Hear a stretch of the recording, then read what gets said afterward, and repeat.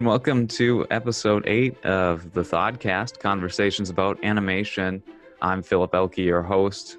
I'm joined by my brother. Hey, Dawson, how's it going? Hey, it's going well. Good to be here. Good. Well, yeah, what are we talking about today? We're talking about bum bum bum bum bum bum bum. My favorite Pixar movie of all time, The Incredibles. Awesome. That was a great little intro. Yeah, Thank you. incredible music and incredible action in this incredible film. Hard to get the And music wrong when you rip it off of James Bond. oh man, I was just looking at the On Her Majesty's Secret Service theme one on of the YouTube. one of the best old ones too. Yeah. Yeah, so The Incredibles released in 2004, directed and written by Brad Bird. Do you know his previous film that he did? Yep, The Iron Giant. Yeah, and of course, we were an early adopter of the Iron Giant in our family. You remember that? Oh yeah, did that become a cult classic like later on, or was that as popular as it should have been the moment it hit? I mean, it wasn't very popular when it came out. I mean, it lost around 47 million dollars at the box No, office. shut up. Yeah, Wow. When did for that come? 1999? 1999. 19. Okay. Did we see it in theaters? We didn't see it in theaters.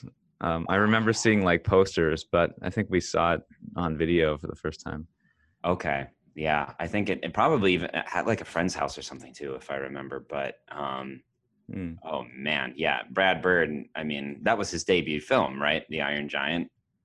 Yeah, and yeah, it had a production budget of 70 million and only a domestic total gross of 23 million. So, It's had to have made that back though. Like, well, I mean, in other ways, maybe, it's definitely gone on probably streaming and, home video sales. a decade later, the royalties just start pouring in and checks for everyone. I don't know. What it I mean, deserves it's anyway. at least it's well regarded as a film. And like, I remember, I think we rented it like, or when I first saw it, it was like a rental, and then we ended up buying it because we enjoyed it so much. But there were a lot of gems from that era that just didn't do well commercially, and then we'd find out about them not necessarily through seeing them in theaters, but on home video, going to the rental stores, things like that. But yeah, it's thankfully the talents of Brad Bird were recognized by Pixar, whose films were doing quite well at the time. Iron Giant was Warner Brothers, right? Yeah, Iron Giant was Warner Brothers Animation, and I think Brad Bird he knew people at Pixar, who was doing really well at the time. They had 5 films under their belt. Dawson, you could probably name them. In order: Toy Story 1, Mm-hmm. Bugs Life, Toy Story 2, Monsters Inc., Finding Nemo, and then the best. Mm-hmm. Yeah, and so The Incredibles is your favorite It is hands down, and Pixar? it Okay. has been. I don't think I've changed my opinion. The Toy Stories, I always remember. Oh, it's hard to not have one of the Toy Stories be my favorite. Maybe Toy Story 3, technically and overall more perfect. Godfather in notoriety type film, but no, I think Incredibles is the one I enjoy watching over and over again. I never get sick of it. It just personally for me hits everything I want in a movie, and so I love it. Yeah, I mean it's definitely up there for me. I mean it was such a huge milestone for Pixar, being kind of the first movie that featured human characters as the main characters.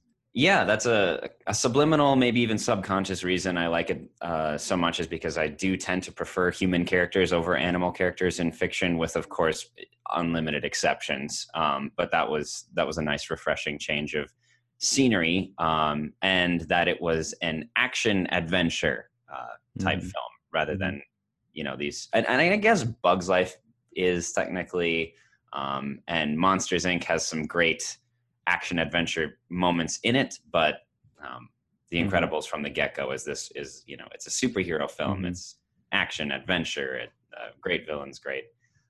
And like a complete antithesis, I think. And even though this one was directed and written by Brad Bird as well, but Ratatouille. Mm. Ratatouille is like the exact opposite of The Incredibles and everything I don't like in a cartoon, even though I do enjoy Ratatouille. But, it's all, I don't know. I could explain it, but I'll stop. I've got to make a correction from, I believe it was the Princess episode, because I got one of the dates wrong.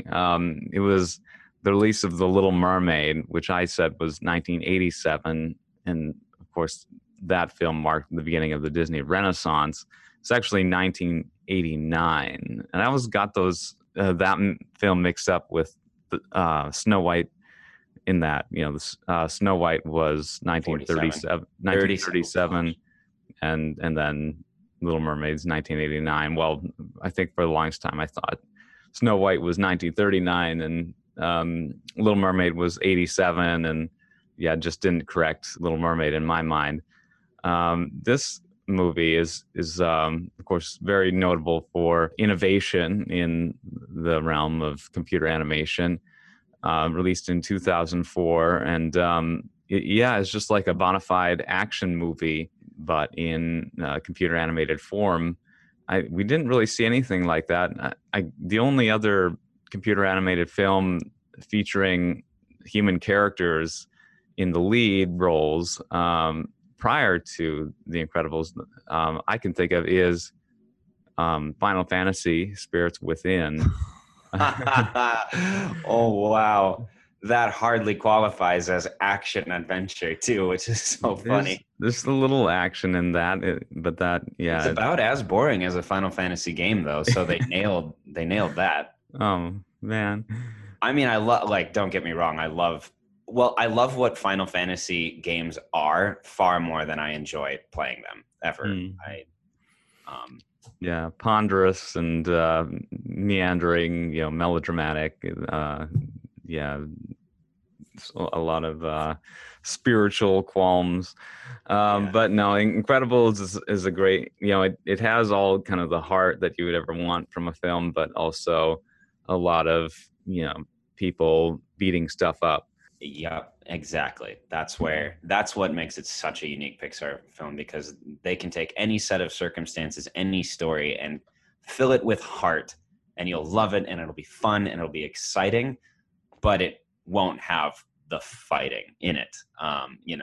So this one put in the fighting, and it put in the powers, and it put in the villain trying to destroy a city. Like it just upped all the stakes, and it's probably my favorite superhero film, to be honest, which I was not expecting to come from a 3D animated Pixar movie, but it's just that good. Mm-hmm. Well, it came out 4 years before what sort of would mark the start of the modern day glut of superhero releases, which I would say was marked by Iron Man and The Dark Knight, both released in 2008. And then since then, it's just been a kind of a nonstop barrage of fairly well-regarded releases in the comic book superhero genre. Before then, there were, I think, a lot more misses in comparison. But The Incredibles does remain one of the better superhero genre films ever released, and it's also unique in that it's not tied to any of the main comic book franchises. It built its whole own universe of superheroes and a really, really fun universe. I really like the world building in The Incredibles. Yeah, Syndrome predicted it years before it happened. When everyone's super, no one will be. And there isn't a single Marvel movie I don't like. They're all good, even great and fine and fun, and love to see them. But they definitely, being a superhero is not special anymore. It's like it used to be. For me, it was exciting to go and see a superhero film because, I remember this so well with Spider-Man. Hmm. Just these movies, I put it up there at the time when I was that age with, Harry Potter and Star Wars and Lord of the Rings. I was like, there were these very interesting, very story driven films with these characters who were human but had special abilities, and they, that whole hero's journey arc. And so Spider-Man really kicked off just the uniqueness and the glory of a super. I mean, when can you watch a movie where someone's swinging through skyscrapers I mean, it's just so riveting. But now there's so many superheroes. They're all, I mean, they don't even have secret identities anymore. Half of them, they're kind of just characters with cool powers. And, it's like, who cares? Like half, and in X-Men, half the population's a mutant and has superpowers, which, not to knock X-Men, actually, Wolverine's one of my favorite heroes of all time. But yeah, I really like. Anyway, so yeah, the superhero genre just became less special, but The Incredibles is still special. Yeah, and of course, The Incredibles is a genuine attempt at telling a superhero tale. It isn't, poking fun at the genre. It is fully engaged in what it's trying to do, but it takes itself very seriously. Yeah, one thing that's exciting about it is it introduces us to a new world that we don't really know anything about, and we don't go in with kind of all the baggage or preconceptions of this pre-established comic book world. But unfortunately, we have only had 2 installments in this universe, and who knows how many we'll ultimately get. Because of just the purely the will of the creators. Brad Bird, I think he was reluctant to necessarily go too heavily into churning out sequels for The Incredibles, considering it took 14 years for The Incredibles 2 to come out, which was this year. Which I admire generally, but this was the only Pixar sequel I really wanted. I mean, yeah, the new Incredibles movie made huge amounts of money just in the U.S. I mean, $608 million I'm seeing here, over $1 billion worldwide. It's, in terms of rankings in animation, it is now the number 1 ranked animated film of all time commercially. Is it? Yeah. There you go, Brad Bird. Didn't you realize the golden egg you were sitting on? Yeah, I mean, that long to poop it out. Oh, geez. Yeah, I mean, that is domestically. I'm not sure about worldwide. They did a Finding Nemo sequel before an Incredibles sequel. That baffled me. Like, who cares about fish when you have the Underminer and Elastigirl and Dash and the baby that, everyone wanted to know what would happen to the baby after they saw, how he went insane and killed Syndrome at the end of the movie. It's like, we all wanted so much more. Finding Nemo, that story, that was done. I haven't, oh my gosh, you don't know this. I haven't seen Finding Dory. I'm not opposed to it. I just haven't seen it. I saw it. I mean, you're not missing much, but I mean, it's worth seeing. They go look for Dory's parents. I mean, just on a technical level alone, those movies are just so mesmerizing. The Incredibles 2, I'm looking at the worldwide charts, and there's one animated film that I see that is ranked above it. Incredibles 2 is number 15 with over 1,241 million. And number 13, can you name it, Dawson? Number 13. Oh, is this a Pixar movie? Of all time worldwide. All-time worldwide. Animated movie. An animated. Oh boy. Well, I mean, how would I know what number 13 is? I could maybe take a couple stabs. No. It's the only animated film above Incredibles 2 worldwide. Oh, you're saying in film, like in films total? In all films. In all films. Incredibles is 15 worldwide. Yeah. Incredibles 2, you mean? Yeah, Incredibles 2. Okay. Well, and there's an animated picture above it. Spirited Away. No, it's pretty obvious. Your Name, because that did so well. No, it's pretty obvious. Possibly. Is it another Pixar film? Oh, is it Toy Story 3? Disney. It's Disney animated. Disney? Is it Frozen? Yes. Yes. Yeah, okay. Okay. Uh-huh. Sorry, I had my sights a little too high. Yeah, I'm not sure. I think those Japanese animated films, maybe, the What tens was of it? It was millions or what's I that? mean, in their countries, they were, They do well or for like in their China, country. like I think what Spirited Away rivaled Titanic for a long time, or something, or beat or some Titanic or whatever, and then Your Name beat that, or like Yeah, maybe it's yeah, you're even right. I mean, yeah. So I was just thinking of there, but no, worldwide, there's no way that they would mhm, be so high. yeah. Um, Yeah, so we were talking a little bit about the world of The Incredibles. Of course, the movie stars Craig T. Nelson as Mr. Incredible, Holly Hunter as Elastigirl, Helen Parr. Carrie Fisher as Elastigirl. Yeah, and Mr. Incredible's alter ego is Bob Parr. Alter egos do play, the secret identities play a big role in this movie. It Yes. has to do with there's some social commentary relating to social justice and the role of superheroes in society and like their status as sort of citizens that are forced to go into hiding. So there's definitely some social commentary in the film, um, and then it takes place in like an alternate 1950s, at least at the start when they're doing those interviews.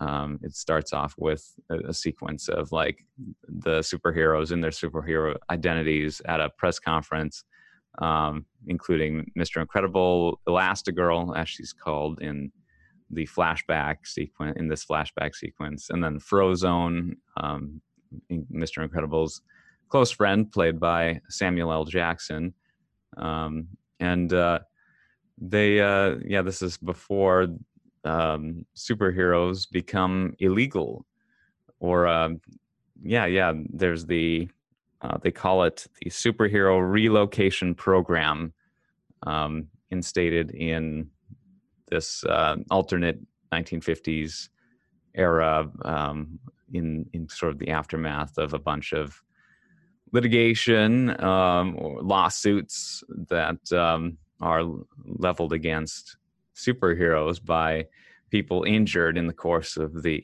superheroism. So yeah, Dawson, what do you think about this whole premise? I love it, and I love that prologue. It's Pixar does prologues brilliantly well, and that's no exception. It's one of my favorites. I love that it starts with an interview, so you can all. It sets up this really like realistic. I don't know. As a kid, it somehow felt like really adult. Like I was watching a kind of a grown up movie. That it began with these characters just their faces, doing interviews with microphones or whatever, Mm-hmm. and then transition to their heroism, which then transitioned into, I mean, the just hilarious absurdity of the guy who tries to kill himself and gets rescued, and the the attorney, Mr. Paparapakowski, didn't want to be saved. He didn't ask to be saved. Like that Yeah. is just baffling. But and you think it's incredibly absurd, but then you look around at some of the things you do see in real life from time to time, and it's absolutely believable, and so tragic to like. I mean, for me, how on earth would you want to sacrifice a superhero presence in your world Mm-hmm. to reduce the risks that come with that? I mean, by Yeah. my opinion, just the existence of superheroes and their selfless deeds far outweighs any potential negative consequences. I I don't know. mean, I mean, that's always a question though. That's explored in any story that contains superheroes, where like if, would the benefits outweigh the negatives? in the Because Man of Steel universe, yes.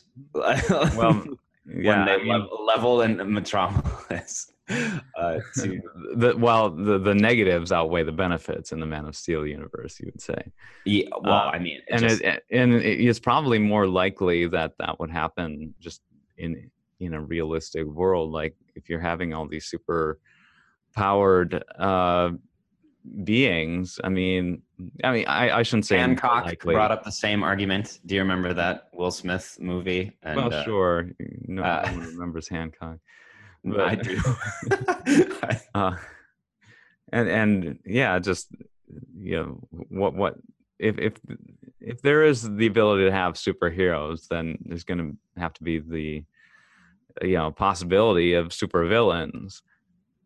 So I mean, Yeah, well, just like in real life, the possibility of good humans has the possibility of bad humans. But like, and when bad people rise, who's going to stop them? And when you have supervillains rise, who's going to stop them? And mhm. yeah, so but yeah, Putting a lot of faith in superheroes, but it does. I like that it explores how these characters, they aren't always necessarily um, the pinnacles of virtue. They do have right. flaws and edges to them. Both the main heroes in this movie are portrayed as having their own sparks, their own flares and temper. Oh Uh, yeah, they're so human. I mean, the pinnacle reason this film is amazing is the family dynamics that it displays, and mhm. but and this is not definitely not the bureaucratic idea. This is not like well, I definitely I side with Captain America. The safest hands are still our own. Like this is not the pro government view of superheroes and vigilantism. But by golly, if I were a lawmaker and I knew that there were people out there who had just these unbelievable abilities. I mean, they're gods. They're superheroes. They have powers. Um, I I want to, man, and of course, understanding that there's still flawed humans below all of that. You just got to let the superheroes be themselves and do their thing. Like you have to trust that they're going to be noble. You have to trust that they're going to do their best, and not bring in the law to hamper them, because they're frankly they're above the law because Yeah. Well, they're above being human. it's possible too that like the sort of inherent nobility of these characters might be partially responsible for why they have such tremendous power. It's maybe comes from like just a uninstilled state of goodness that these people have that enables them to wield exceptional power, kind of like a Jedi.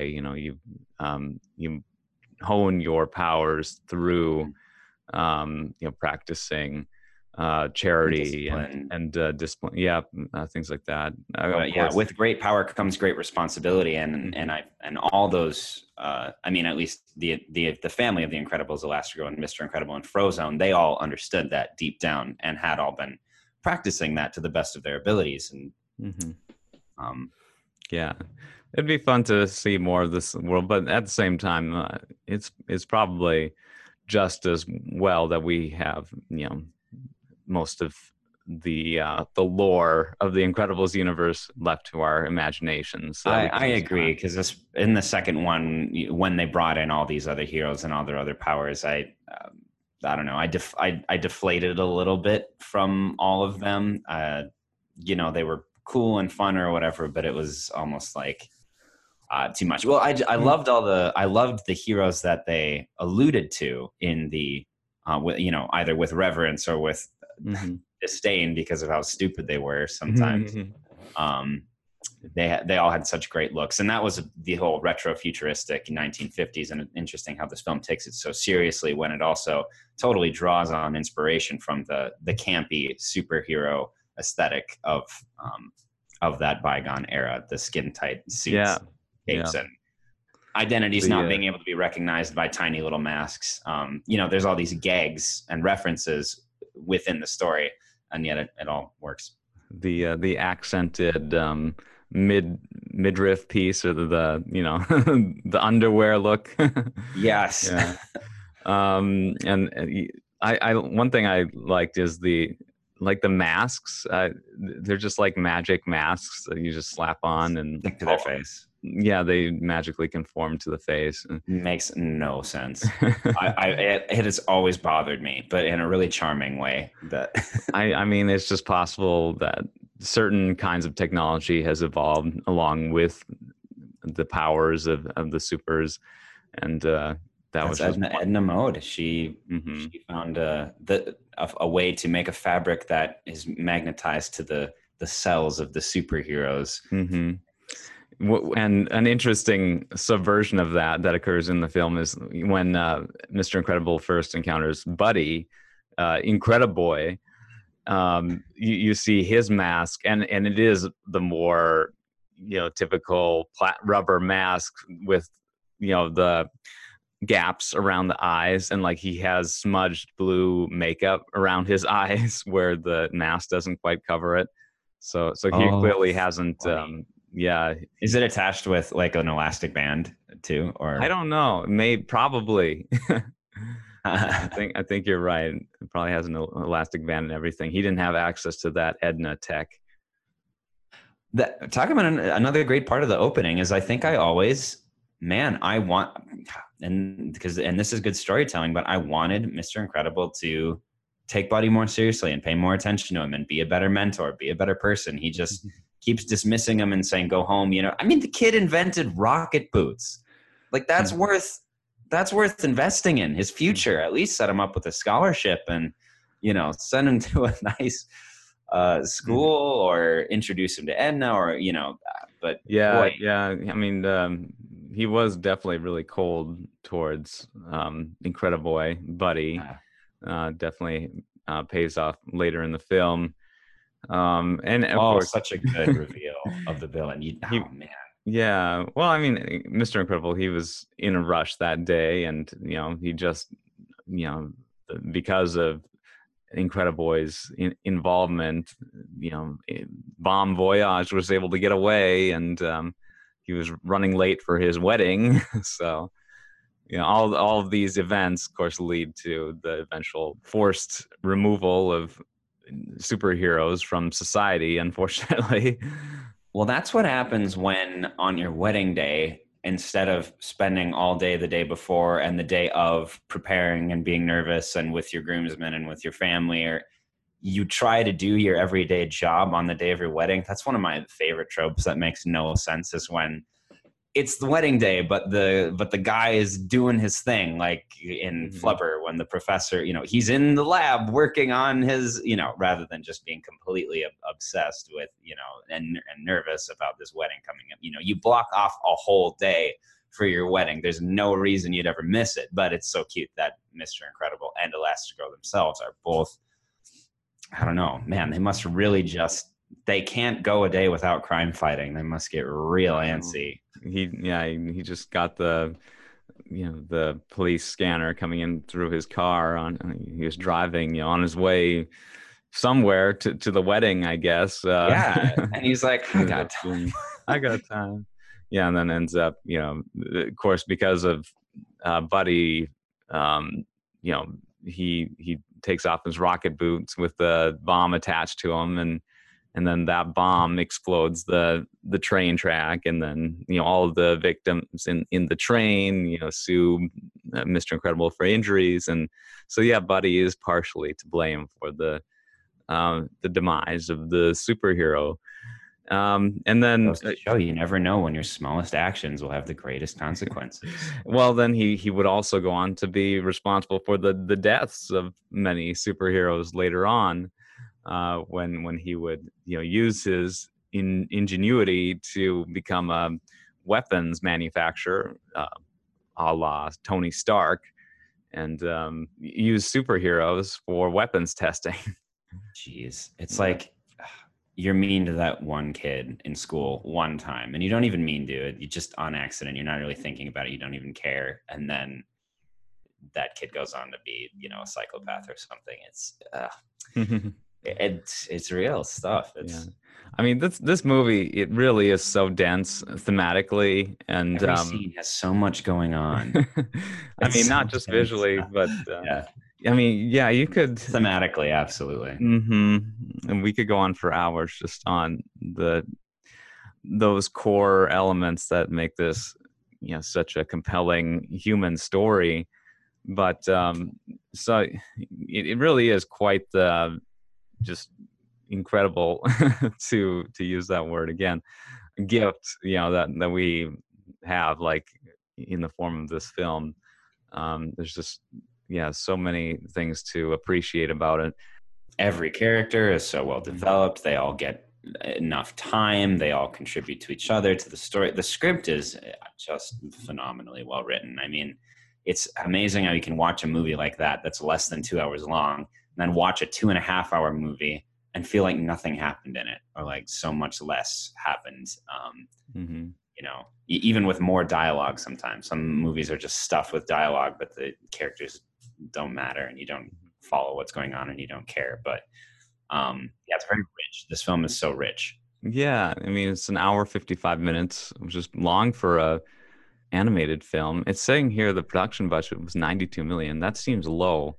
It would ultimately gross 633 million worldwide. But I remember reading that The Incredibles was coming in over budget, and there were some things that just weren't going to make it into the movie.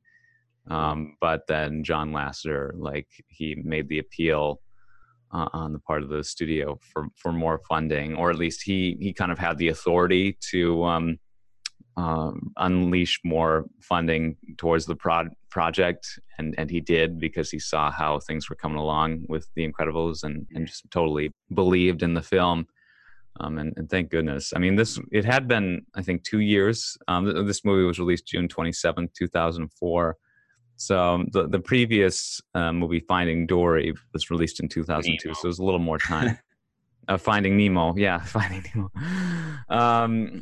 Yeah, so it really was such an ambitious endeavor, and the visuals hold up. There's still, you can notice a little bit of, less detail Detail, in yeah. the textures, and you know movements, and a lot of the designs maybe a little more primitive than we have nowadays. Of course, I mean, everything looks super polished now, and they can really push that rendering capability to the extreme.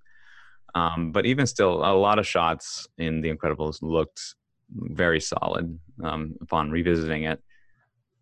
Does the I haven't seen it in probably a couple months. I do actually see this film at least once a year. It just ends up happening that way. I remember the island seems to be one of the things that holds up the best. Like, Yeah, yeah. I mean, a lot of the scenes on the island, like there's a scene where Helen and the kids are in a cave, around a fire, and oh, just the way that scene is lit. that's one of the such a. I mean, they're all such good moments. But Mhm. sitting the kids down and saying, "These people will kill you," that Mhm. you don't get.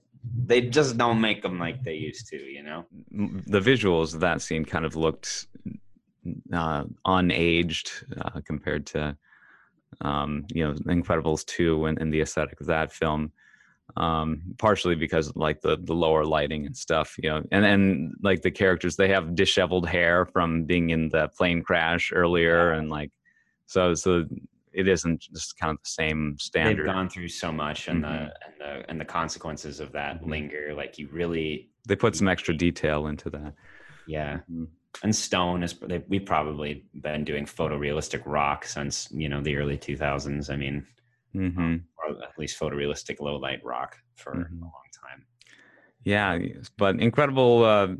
Yeah, I keep using that word, geez, and it's unintentional too. I sound like a doofus, No, but the it's either amazing or incredible. amazing. One I of the two. mean, and of course, yeah, reminiscent of the Fantastic Four with the whole family dynamics. The four Incredibles who have superpowers in this film. And of course, we're introduced to the fifth Incredible at the end of the film, when the baby Jack reveals that he has powers as well. Um, Mhm. but yeah, you have this the four-man team, the two young kids, and Helen, is comforting them and sort of coaching them at one scene in the film, and um, not expecting them to have much of a role in their whole rescue plan of Mr. Incredible, but that ultimately changes for the benefit of the movie, where we do Mhm. get to see all the characters really explore their potential. um yeah, so the young kids get caught on the island, and then there's that big chase where I was like, now this is pod racing. Now this, I'll try spinning. That's a good trick. Force field ball, hamster ball. Yeah, there's every scene and every step the film takes, it just gets better and better, and and things happen that adds more detail and more richness. And of course, yeah, and prior to this we have Bob's transformation, which is amazing.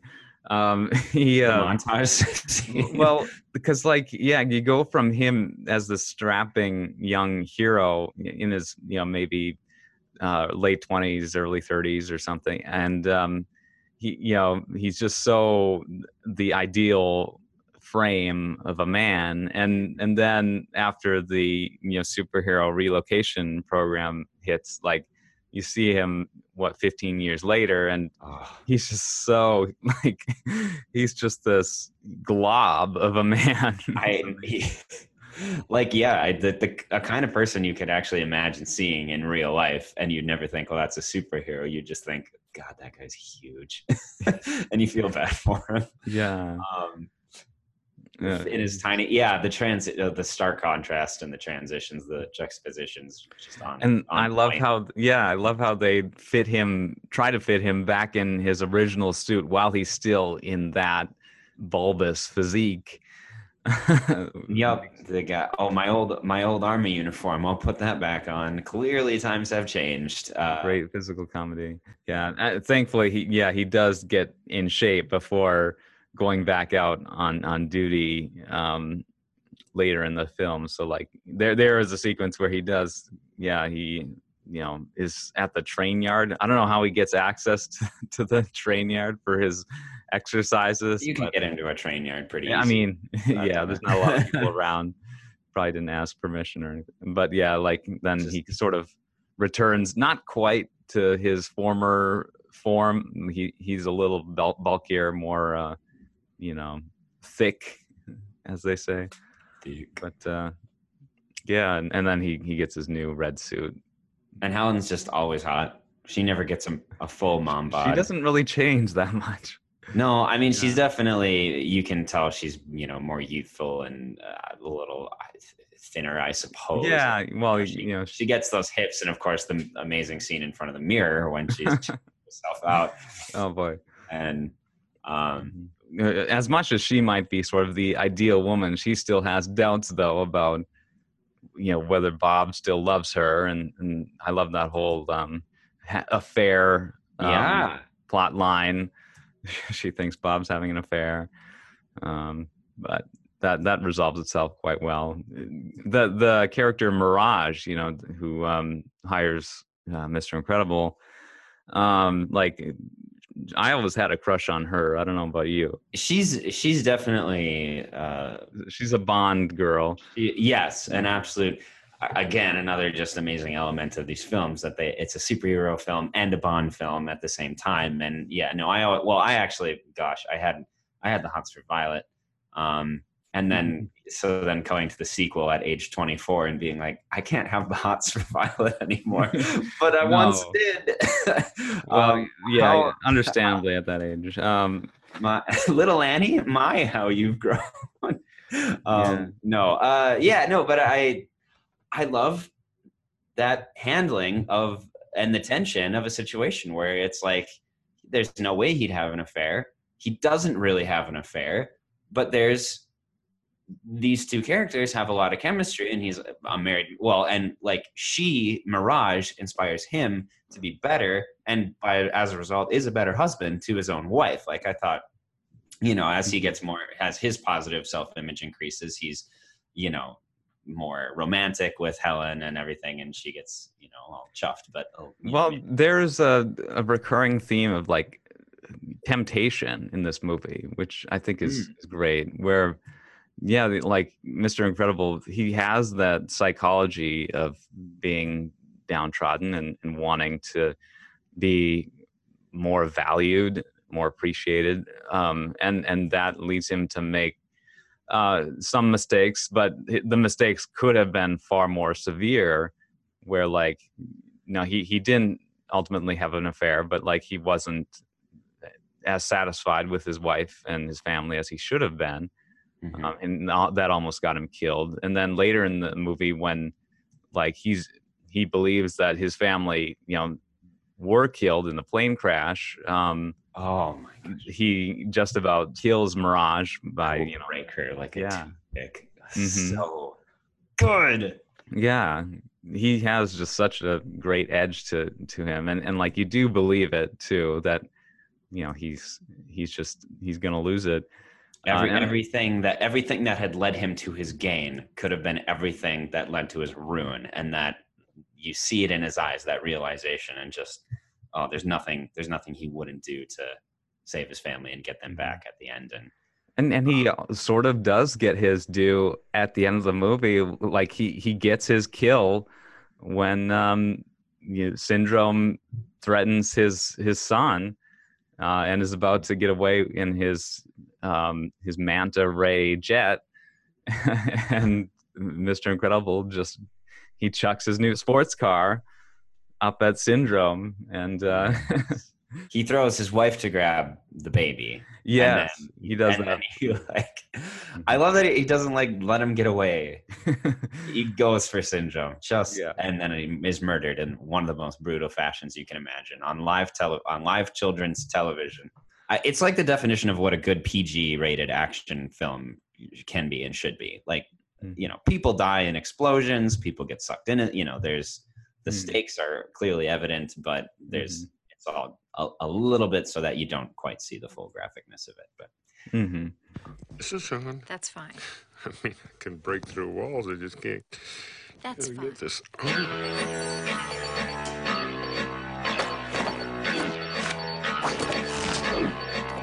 Showtime.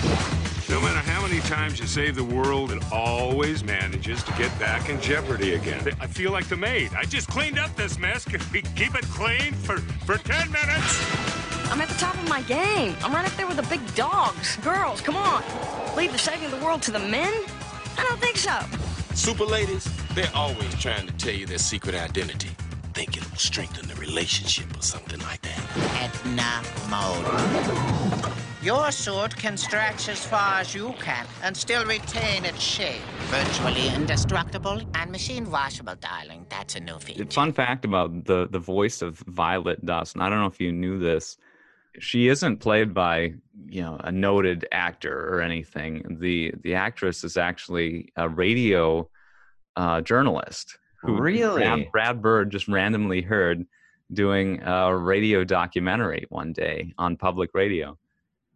No kidding. Yeah, she did NPR This American Life. Does her normal voice sound like Violet? Yeah, that's why she got the gig. Is she was just speaking in her normal voice. Brad Bird heard it and heard Violet in his head, like as he was writing the film. So he reached out and asked her to do the role. Her name's Sarah Vowell. Okay, well, and she was perfect, and her voice hasn't changed at all. It's not a voice I would expect someone to want on the radio, though, necessarily, if you know what I mean. Like, it's good for like the format that she does, I would say. I mean, it is. Yeah, it isn't like the most trained sounding. It's a nasally adolescent voice, and I mean, well, yeah, it'd be kind of like it's like a more endurable Vanellope von Schweetz voice. Oh yeah, it's much preferable to that. I mean, it's adorable. It fits the character, her expressions, her everything that character is in her adolescence, her shyness and her insecurities, but also her boldness and her rashness, like everything. I mean, she it plays that so well. So then to hear that, do like a radio documentary, that's cool. That's really cool. Yeah. I mean, she loved history. She was definitely the quiet type girl in school. The Sarah, she looked at some of the lineups of characters for the film, like all the kids sort of that you see drawn in the film, like standing next to each other. And I don't think she knew which one she was playing, but then, her eyes immediately went to to the drawing of Violet in this lineup, and was like, oh, that looks like a character that I could voice. And she was right. It was, the shy sort of dark hair, covering her eyes type character. Yeah, hiding herself by turning invisible, and he looked at me. Man.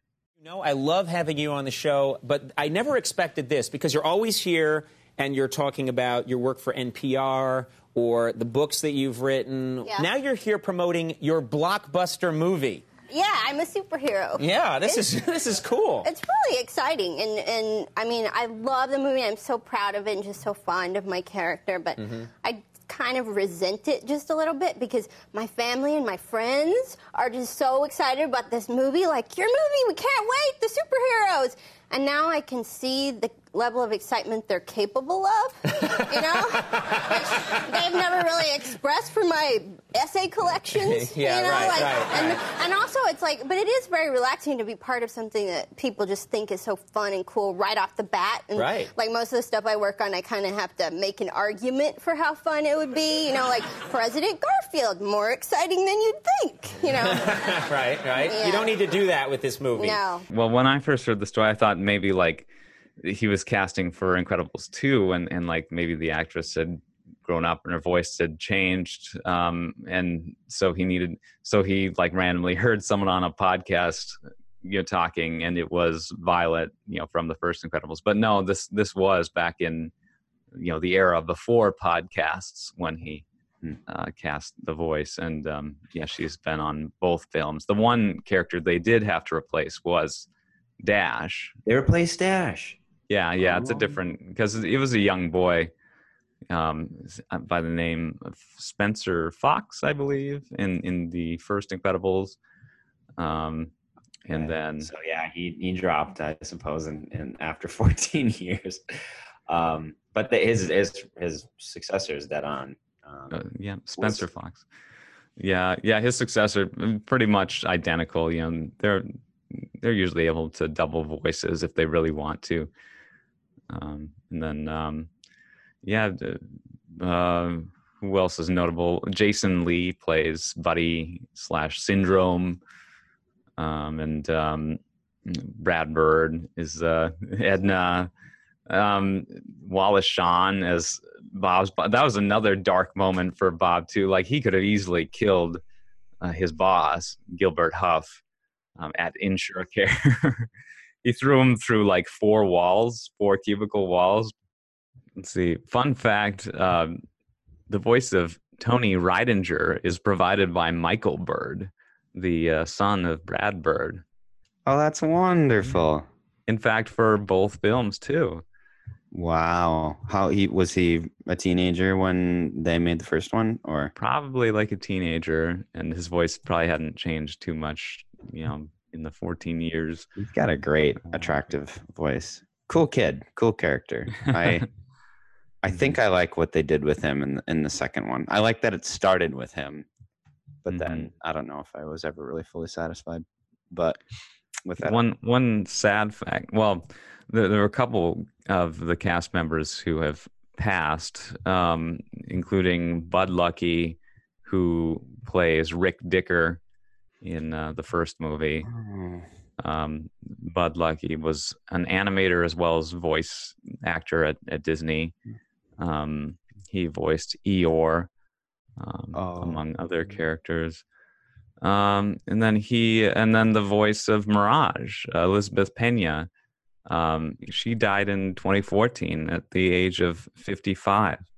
So there was some sad news there. And she had also voiced Mirage in some of the spin-off material as well. There were, Disney Infinity video games, and there was the video game adaptation of The Incredibles. Yeah, that was one of very few film adaptation video games that I was extremely eager to get my hands on. Did you beat that? Oh no, did I? I don't know. I mean, I did. I had a hard time when I first got it. I had a hard time with it, just like Kingdom Hearts. But then I came back to it later, and I did either get very close to the end or I completely beat it. Mm-hmm. I think it got all the character voices involved in that game. But yeah, it was a pretty underwhelming, just sort of your typical film adaptation video game from that era. Trash kind of, but it wasn't trash. I had fun. It was as fun as the Bionicle Mask of Light game for sure. Which is also trash, but you don't see that type of thing happening much anymore. Just the day and date release of the film or of the game that goes along with the film. Yeah, which my biggest gripe with those was always that they never got to use music from the actual movie, really. Like I remember the music in the game was some of the music in the film. Yes. What am I thinking of? I think I'm thinking of the Lego Star Wars game, the first one that came out when it released in the same day as, and Battlefront as well. They released like around the same time as Revenge of the Sith, and you never heard Battle of the Heroes or some of those other themes. The Battlefront 2 had Revenge of the Sith music. Yes, right? it did. Yes, it did. And that came out. Oh my gosh. I don't know. It came out. I feel like Battlefront 2 released the same day as Revenge of the Sith on home video. On home video, maybe. Okay. Yeah. Lego Star Wars, you could like get tickets to the movie if you got the game. Yeah, Lego Star Wars was the same time as the movie in theaters, and that that had sequences from the movie, but not, in it. Yeah, it like but not music. Yeah. I mean, I think it spoiled things a little bit, and so did the game adaptation of Episode 3. That was 2005. That was another one. That's a badass game, film adaptation though. I mean, it's a well-regarded game. The Massacre of the Jedi Temple, getting to play that as Anakin and just ramming Jocasta Nu through the chest with your lightsaber, like, is so satisfying. We've gotten so derailed by the neck, and you just run them through the heart. It's so awesome. You don't actually see the younglings get killed, you do. What? It's like younger. No, Padawans. It's like younger students, right? There's young. I mean, okay, you don't see him. Yeah, not the little murder youngling. Master Skywalker. There are too many. No, but like kids, like they're small. Yeah, 10-year-olds younger above, or young teens or whatever. And no, that is true. I mean, that was a poignant game to say the least. Yeah. A couple last things here. Like all the technology in The Incredibles is pretty great. The sort of anachronistic technology, but of course, it's an alternate reality where they could have developed things like, videotapes and internet or computer circuits. Prior to when they did for us, and one great piece of technology is Syndrome's 0 point energy. Did you ever understand the reference there? And what is 0 point energy? No, but on the street where I used to live in St. Paul, I would drive by a building every day that had a sign that said Center Point Energy. It was an energy business called Center Point Energy, and I'd drive by it and go, Center Point Energy. And Syndrome was, so I thought about 0 point energy about every day of my life for a few years. Well, yeah, it's actually something that was theorized by Nikola Tesla, in which you could draw energy simply from the atmosphere or from the universe. It's sort of like the resonant frequencies of like the electromagnetic signatures of celestial bodies. They're reverberating throughout the universe, and you can, like, if you sync up with them just right, you can draw free energy from the environment. And that's not ever really been dismissed. I know people want to get energy from the gravitational pull of the earth. It's like, I can't remember what that one's called again, but Hertz, no way. I can't even BS trying to recollect what this thing is, but the frequency of the Earth's rotation, people will want to find energy from that. And yeah, I mean, you never know. Georotational energy? I don't know. Maybe so. Yeah. And then like that crazy set piece in Syndrome's lair, that like waterfall or the lava fall. So cool. Yeah, but it doesn't seem to make any practical sense unless it's not real lava, which I think you can see at certain points in the movie that it isn't. It's just sort of like an illusion made to look like lava. But he like has to sneak through it, and he's like, yeah, but like you see later that it's like, you know, when the computer room is fully illuminated, that you know, yeah, those doors are just like huge slabs of steel and not actually lava. So is he nervous without reason, or could the wall still have crushed him? The wall could have, like crushed him, or at least. Which is also like, oh, hey, when you go through this hallway, you know, make sure you get through a little fast, or, you know, don't push the button until you're at the other end, or you might get crushed by the wall. Well, yeah, and if it were real lava, it would have burned anyone who tried to go through there, you know, instantaneously. Yeah, for sure. But yeah, interesting little bit of visual.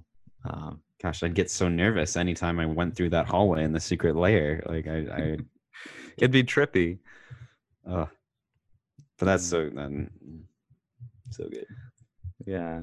There's a great quote by Helen Parr, referred to once as Mrs. Incredible in the film by Mirage when she discovers Mirage and Mr. Incredible. Like Mirage does rescue Mr. Incredible, but shortly before Helen shows up to do the same thing. And then she's like, "Hey, you must be Mrs. Incredible." Smacked in the face.